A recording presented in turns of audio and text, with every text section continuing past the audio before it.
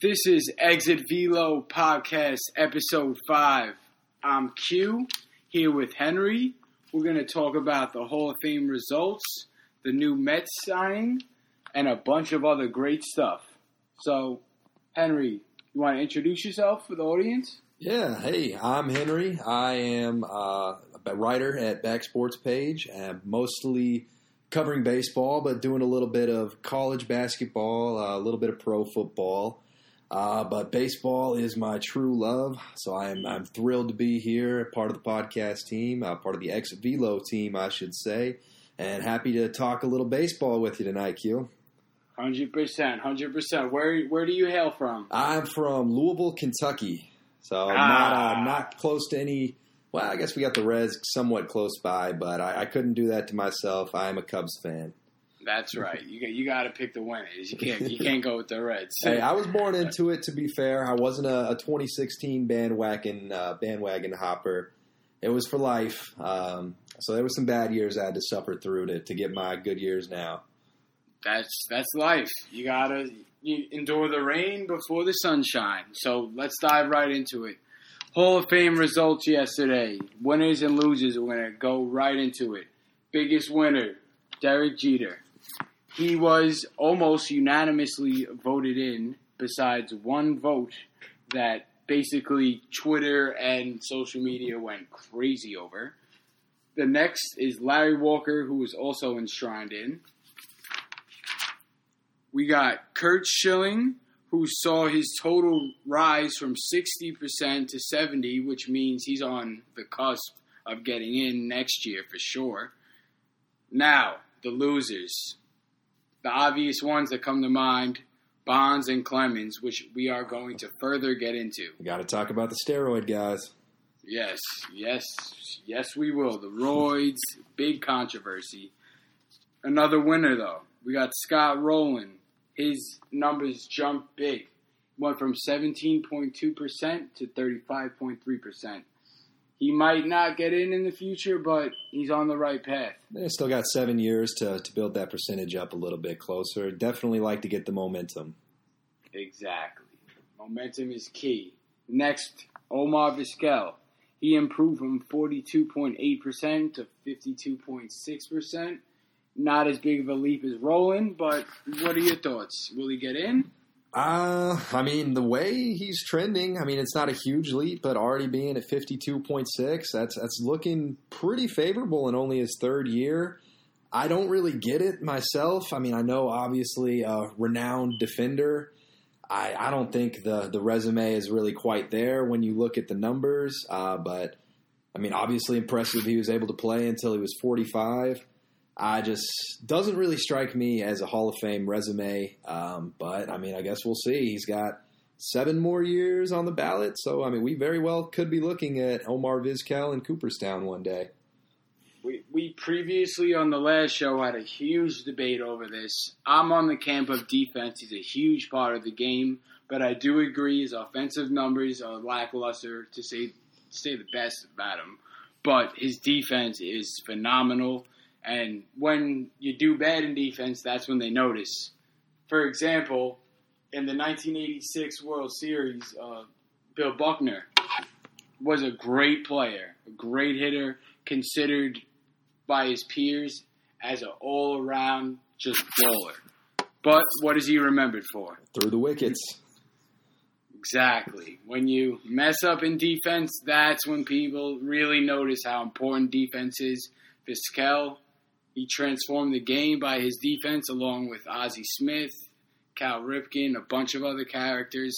But I can agree he may not be worthy, but he was one good ball player for sure. Yeah, I think you make a great point there, Q, that the great defenders, that's not necessarily sticking out at you just because they're so steady, so reliable, where you don't even have to think about it. It's almost an afterthought that, Vizquel is going to make that play. He's going to get to that ball in the hole. To where it's not like the flashy 3,000 hits jumping off the page at you, but still a lot of value on that side of the ball as well. 100%. Lastly, just a player like Daniel Murphy. His hitting could maybe put him in consideration, but his defense is shoddy. So I don't think he'd ever be in. So it just goes to show you that both facets, both aspects of the game should hold some weight, but his offensive numbers, talking in Vizquel's terms, just do not support it, and I agree. Next, we got a loser, Manny Ramirez. He received on his fourth ballot 28.2% of the vote. How do you feel about that? Yeah, not looking great for Manny. And this is a guy from our childhood that we remember fondly and breaking the curse with the Red Sox. Him and Big Papi were a lot of fun to watch. Great offensive players. Manny, not much of a defender, though, so that hurts his value a little bit. And then he didn't have quite as rounded of a skill set as some of the other steroid guys, say like Barry Bonds, at least in his early years. So that's hurting Manny a little bit, not being as quite on the level as those other guys. Yeah, Barry had wheels at one point, people forget. And Manny, I love him. Great player, but the taint is always there. But the saying goes, Manny being Manny. Unforgettable. Always be a big part of the game for sure. I always remember when he high-fived that fan in left field after catching the fly ball before throwing it back in. Oh, yeah. Such a character. He was fun to watch. Most certainly. We got another loser, Andy Pettitte. He debuted last year at 9.9%, and he only got 11.3% this year. Does he have a shot? Based on that leap, it's not looking great for Andy. And he never really had that huge peak performance. Never was a Cy Young or anything like that. Was a postseason hero for many years. So that's kind of the strength of his resume. But in the regular season, the bulk of his career, I just don't think the numbers are strong enough to warrant him getting in. But we'll see. Yeah. Yes, most certainly the voters seem to not account postseason acumen in their voting, basically. But what do you feel about that? Should that change? Should your being a winner add to your resume, or it's just straight statistical numbers? Well, if I can preview some of the Derek Jeter talk, I think that his 5 World Series are playing a huge role in people saying that he should have been unanimous and almost being unanimous.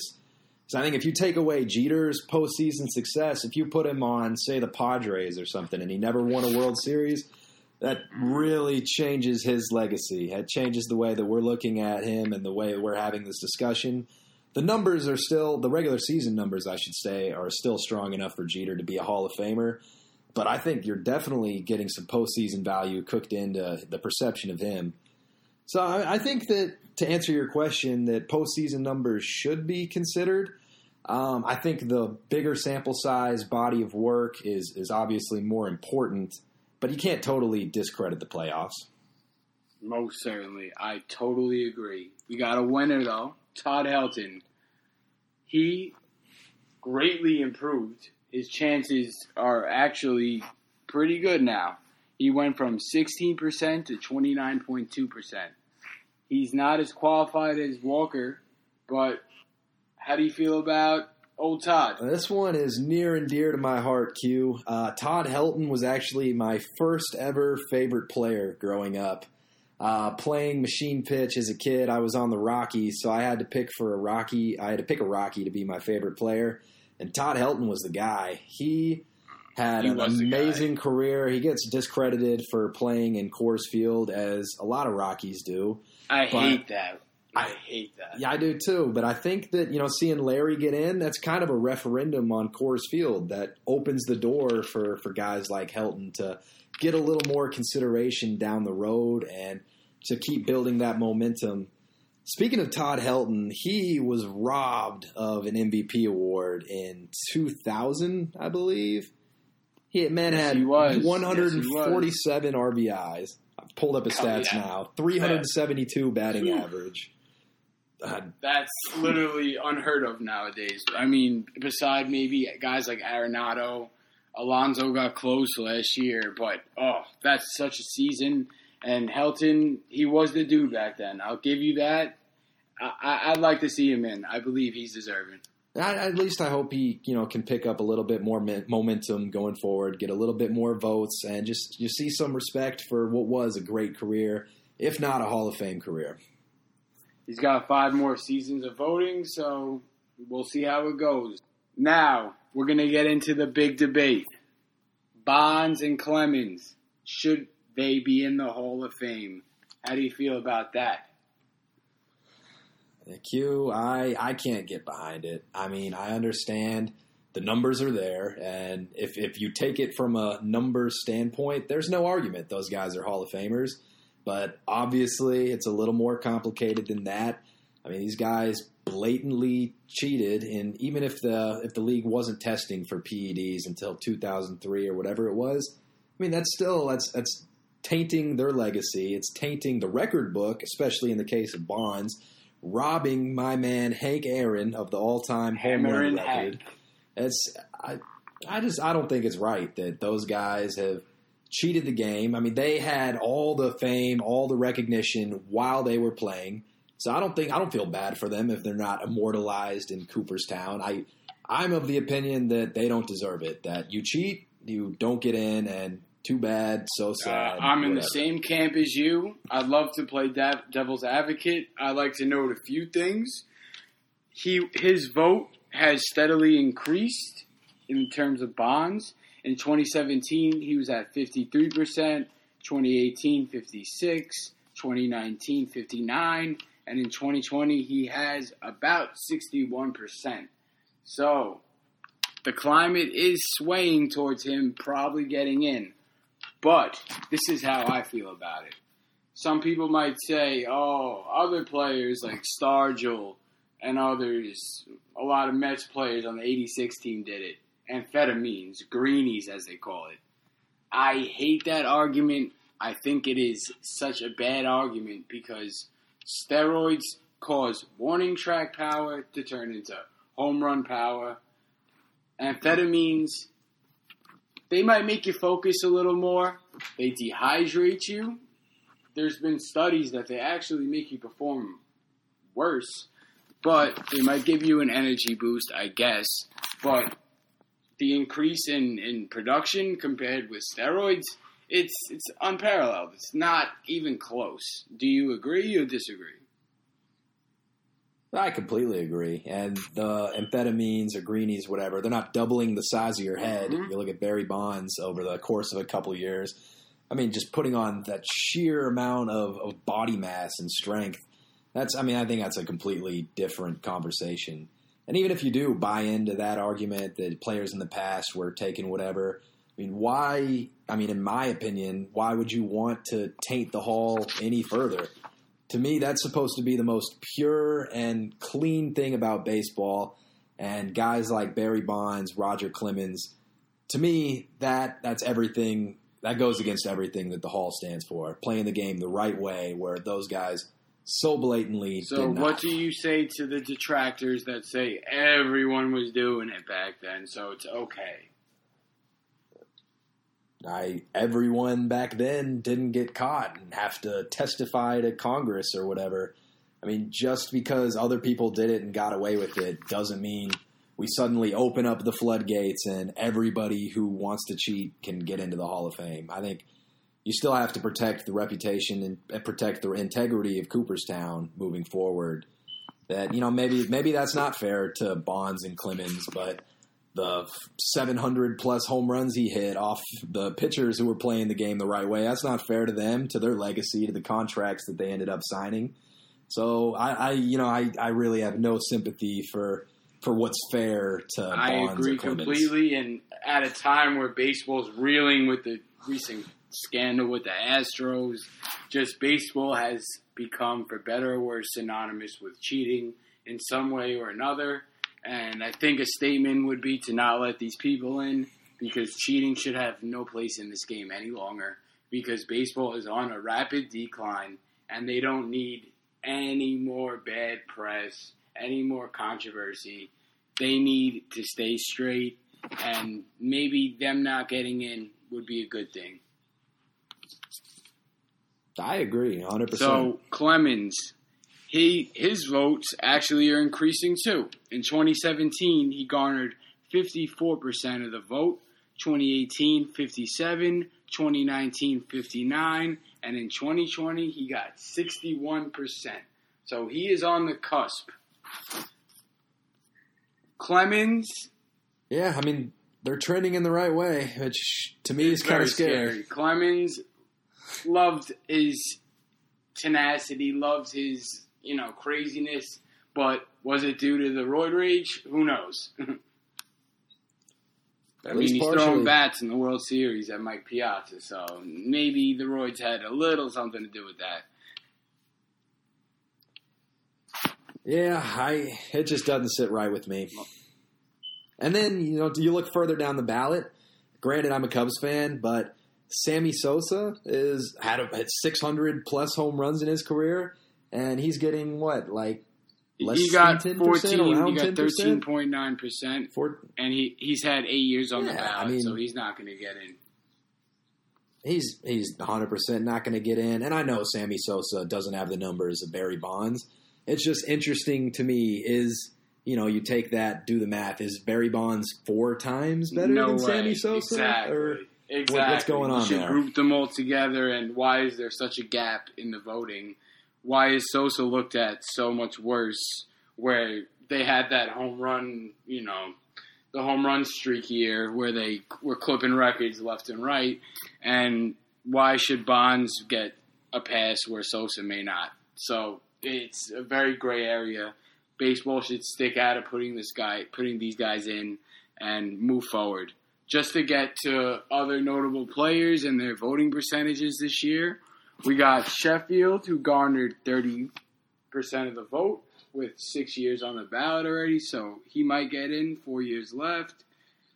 We got Jeff Kent, who got 27% with 7 years on the ballot and might not get in.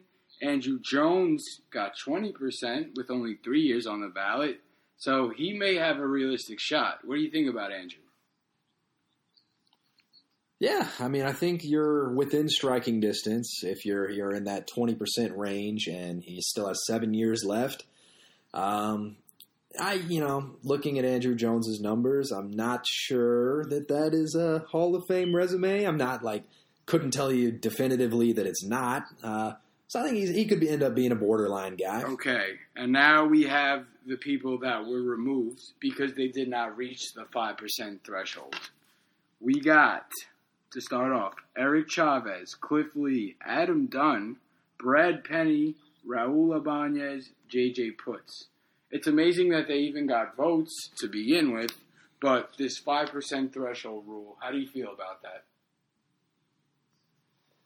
Yeah, I think 5% might be just a little bit high to where, these guys still had pretty amazing careers for the most part, which of that list there, I wouldn't say any of them are necessarily Cooperstown guys, but I would like to see going forward them have a little bit more of a fighting chance. Maybe you lower that 5% threshold just a little bit.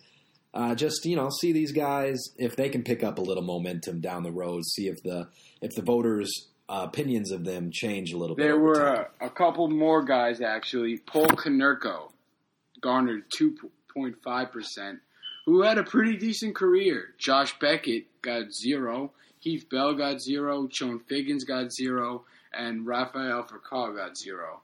Any of those players strike you a little bit, or it's more of the same?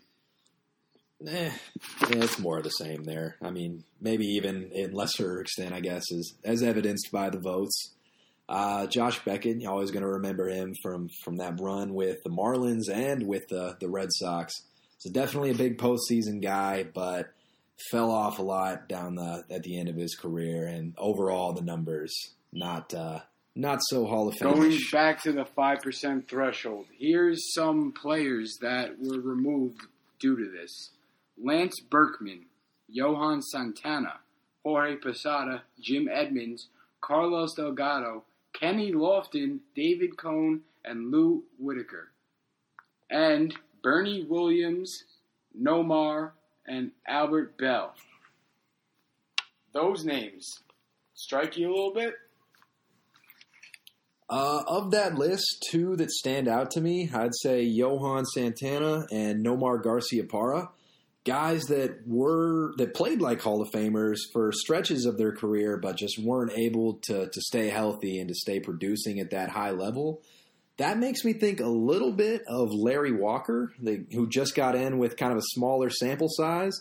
You compare him with Jeter, Walker had 3,000 less at-bats throughout his career. Another guy that battled injuries constantly. But, Walker was able to stay healthy more and then produce better than Santana and Garciaparra. I just see a little bit of a comparison there and smaller sample size guys that were still able to be dominant for a time. Definitely. Okay, we're going to move on to the big news of the day. The Mets hire a new manager, Luis Rojas. Do you think this was a good signing, bad signing, or it was okay? How do you feel? Honestly, I kind of like it. I mean, Rojas is a guy that looked like he's been groomed for years to be in a managerial position. He obviously has that family history, being the son of Felipe Alou. Sorry, the brother of Moises Alou is where I was getting tripped up there. All that info. So, let me run through it quick. He's only 38 years old, which I like because I didn't want an old guy, as being a Mets fan, but I'm trying to be objective here. He's only 38, so he has room to grow. He's from the DR. As you said, Felipe Alou is his father. Moises is his brother. He has 14 seasons with the Mets organization, which shows even though with his age being young, he has some experience. His most recent title was Mets Quality Control Coach. His coaching history. He managed the Mets AA Binghamton team in 2017. He managed the Mets Single-A Port St. Lucie team in 2015. He coached Dominican League Republic in 2015, also the national team. He also coached the Single-A Savannah Mets affiliate, and he coached the Dominican Summer League in 2007. So he moved his way right up the minor league there, and then the Mets ended up actually having to put him on the major league staff so the Rays couldn't get him. The Rays wanted him, but the Mets made it clear he was part of their long-term plans and then created that major league position for him. That's a great point. Some of his awards and accomplishments: he led the Rumble Ponies to a playoff berth in 2017. He led the Port St. Lucie Mets to a second-half Florida State League South Division title in 2016. And he played in the minors with the O's in 2000, the Marlins, and the former Expos, now the Nationals, from 2003 to 2005. Yeah, I think it's important to have that playing career to kind of boost your credibility in the clubhouse. Not only that, adding on to it, like you said, 14 years in the Mets organization. I mean, that's a guy that a lot of the clubhouse is going to be very familiar with. And something else that I heard was important in the Mets search was getting a coach who was able to connect with Latino players. And I think that, this is definitely a good hire in that regard. Certainly. The Mets had to make a safe decision after the Beltran debacle. I think they went with the right move. They picked someone who's been with the organization. People know him. I'll have some take from some of the players. Alonso and Stroman defended him fervently today. We'll get right into that, actually. Earlier today, Michael Kay literally went on a complete rant because Stroman and Alonso went on a show and basically advocated for their new manager. But he said you could do so on Twitter or whatever, but if you go on someone's show, you're, in a way, de facto promoting them. Do you agree with that, or that's asinine? That's pretty asinine to me. I think that there's not really much of a difference in saying it on Twitter or saying it on a radio show, and who cares anyway? They're defending their manager. They're happy for the guy that's been with the team for 14 years, kind of an internal hire. I think that this is ridiculous that Kay would get fired up about that. And that's just really surprising to me. They have every right to defend their manager, to stick up for the guy that's going to be coaching them, and I'm happy that they did it. Most definitely. Michael Kay was truly sour. If you haven't seen the clip of him arguing and calling the other commentator moronic, you got to watch it. It's a must-see. If he was on the Michael Kay show, I'm sure he wouldn't be saying that at all. This is what Alonso had to say on Twitter about his new manager.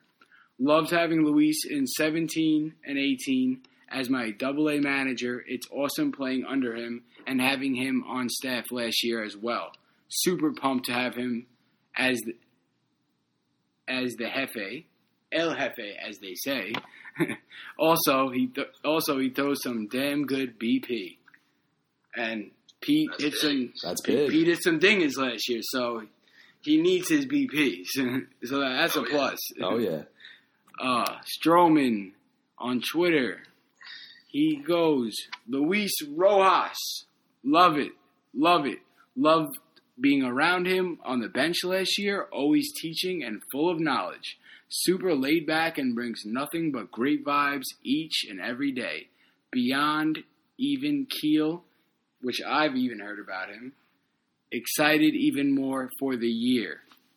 People are saying Strowman might have been an in-and-out guy. I commend Strowman for this tweet. This kind of shows he's all in on the Mets. He wants to be here. He wants to pitch, even though they have 6 starters as of right now, which is a whole nother story. Brody's got to do something about that. Yeah, got to figure Strowman's going to make that rotation, though. Definitely.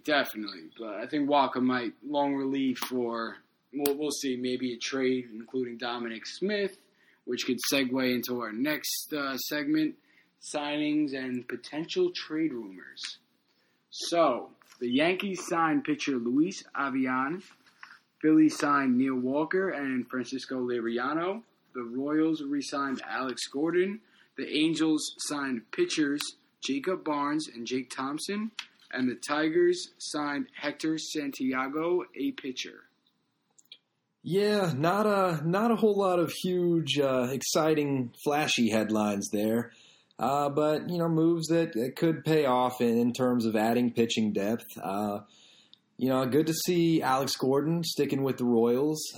Kind of a going out to pasture, it feels like, for Alex, sticking around in Kansas City. He's had a good career. Can't say the Royals, I expect them to be too competitive next year. Yeah. Neil Walker could be, a decent backup utility guy for the Phillies. I think he could play a role there. I like that. He's versatile. He's a veteran presence. As you said, the Phillies might need. They have star-studded power. That's unquestioned. But a guy like Neil Walker for the clubhouse will bring in some nice energy, and he's been there before. And he can only do positive things in my eyes. That's how I feel there. I like. Yeah, definitely not a bad backup. Okay, and the nitty gritty, the hot stove, Nolan Arenado rumors. Reports say the Braves are in talks, as well as the Cardinals, Rangers, and the dark horse team. Guess, you won't believe it, but the Chicago White Sox. Whew, not the White Sox. Whew, they've gotten good enough this offseason. They don't need any more. Spending spree for sure. This ain't Black Friday, right? That would be huge. That would cap off the rebuild for the White Sox in a big way, and could even make them favorites in the division to open up the year. Personally, I'm not so sold that on Arenado that he's actually gonna get moved. I mean, that contract is huge. That's going to be the biggest hindrance. Yes. And the Rockies are said to be wanting not only a ransom of prospects coming back, but they want to actually improve the Major League team in 2020 if they move Arenado. And I just don't see how that happens. I mean, how do you make that team better while losing one of the best, if not probably, I'll say it, the very best third baseman in for baseball? Sure. Yeah. I'm a Mets fan, and I yearn for Arenado. 7 straight Gold Gloves. Dude can rake on the road, Coors. People make that argument, Coors Field and all that. Come on. Do people play better at CenturyLink for the Seahawks and Green Bay and all this stuff, or in domes? I hate the whole stadium and atmosphere environment. A player is a player, and Arenado is one of the best. Yeah, that hitting translates wherever you are. You're not just suddenly one of the very best players in the game, and that's only because of Coors Field. He is a complete ball player that is going to be a star, whether it's in Colorado or anywhere else. Okay, going along with that, after Bridwich said earlier in this week that the team had listened to Arenado trade offers and planned to move forward with him with the team in 2020, Arenado actually shot back. And if Colorado again opens trade talks, the Cards and Rangers could be two of the strongest suitors for Arenado. This is according to John Morosi of MLB.com. According to Morosi, the Rockies have informed interested teams that they would have to improve their 2020 big league team, like you said, and acquire prospects in any deal for Arenado. That just seems a little unrealistic that you're going to be able to get both of those things done and move that giant contract. I mean, maybe they eat part of it, but they have, $325 million committed to Arenado over the next 7 or so years. That's a tough contract to move. I mean, there's only a handful of teams in baseball that can even take that on. Most of them are the teams that aren't that good, that don't need a finishing piece like that to push them over the top and get them in the postseason, get them contending for a World Series. I mean, like Royals have all the cap room in the world, but what do they need of Nolan Arenado for? To maybe come in second to last in the division? Yeah, exactly. It gets better, though. Specifically, the Rockies are interested in trading for a potential number 1 catcher for the long term. Again, according to Morosi, with him listing Cardinals catching prospect Andrew Kinsner and Rangers catching prospect Sam Huff as prospects who match that description.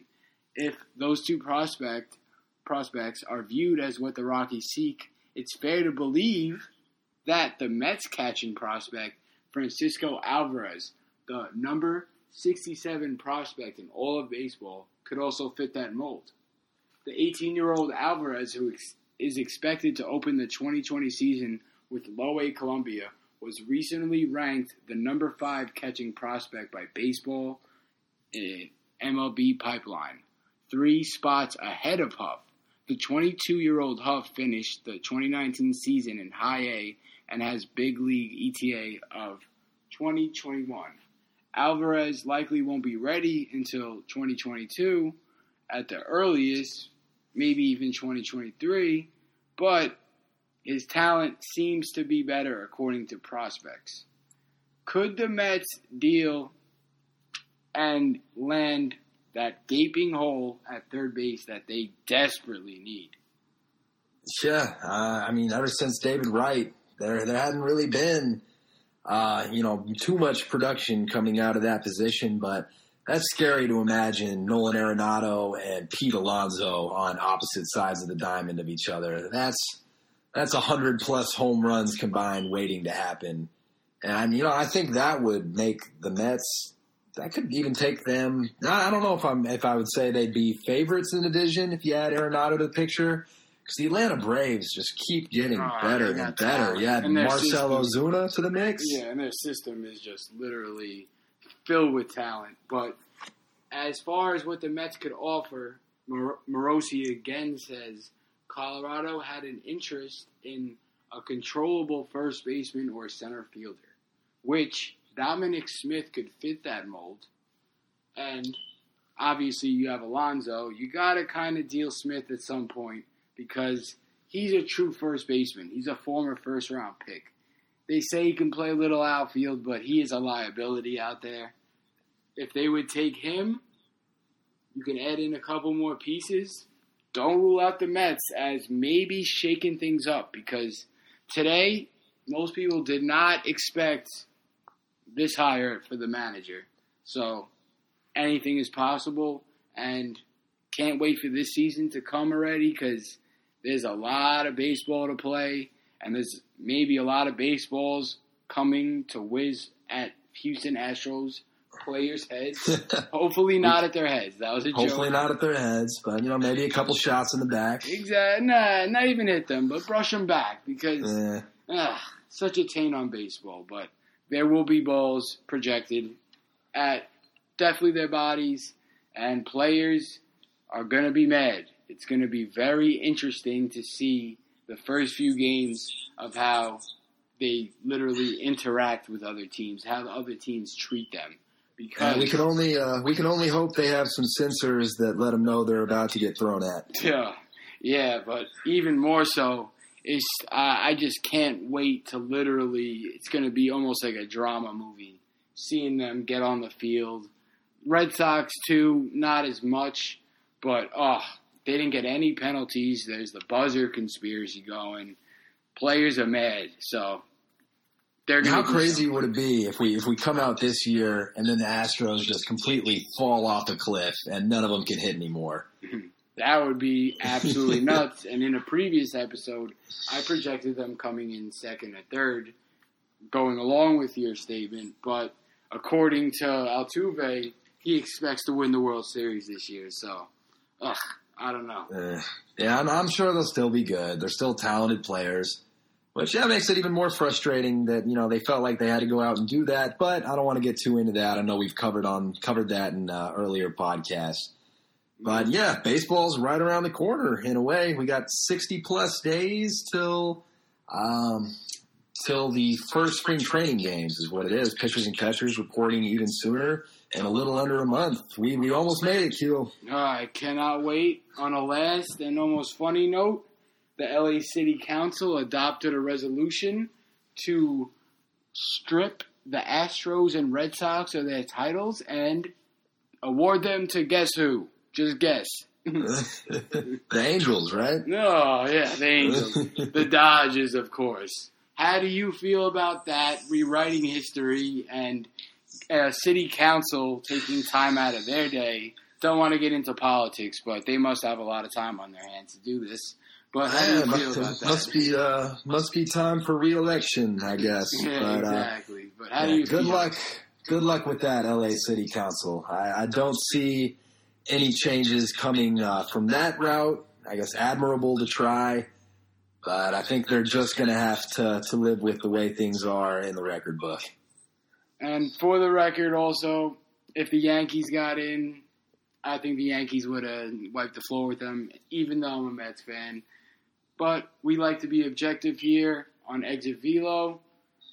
This is episode 5, and we will continue to provide you with the most latest, most interesting, and objective, most importantly, objective coverage. And we will never be afraid to talk about the topics that others are afraid to talk about. Any last words? Thank you, everybody, for tuning in. Stay tuned for what's to come. Trust me, big things are on the horizon, and just wait on it. Have a good night, and get ready for a great season of baseball. Yes, sir. Take it easy, Q. You too, my man. Peace.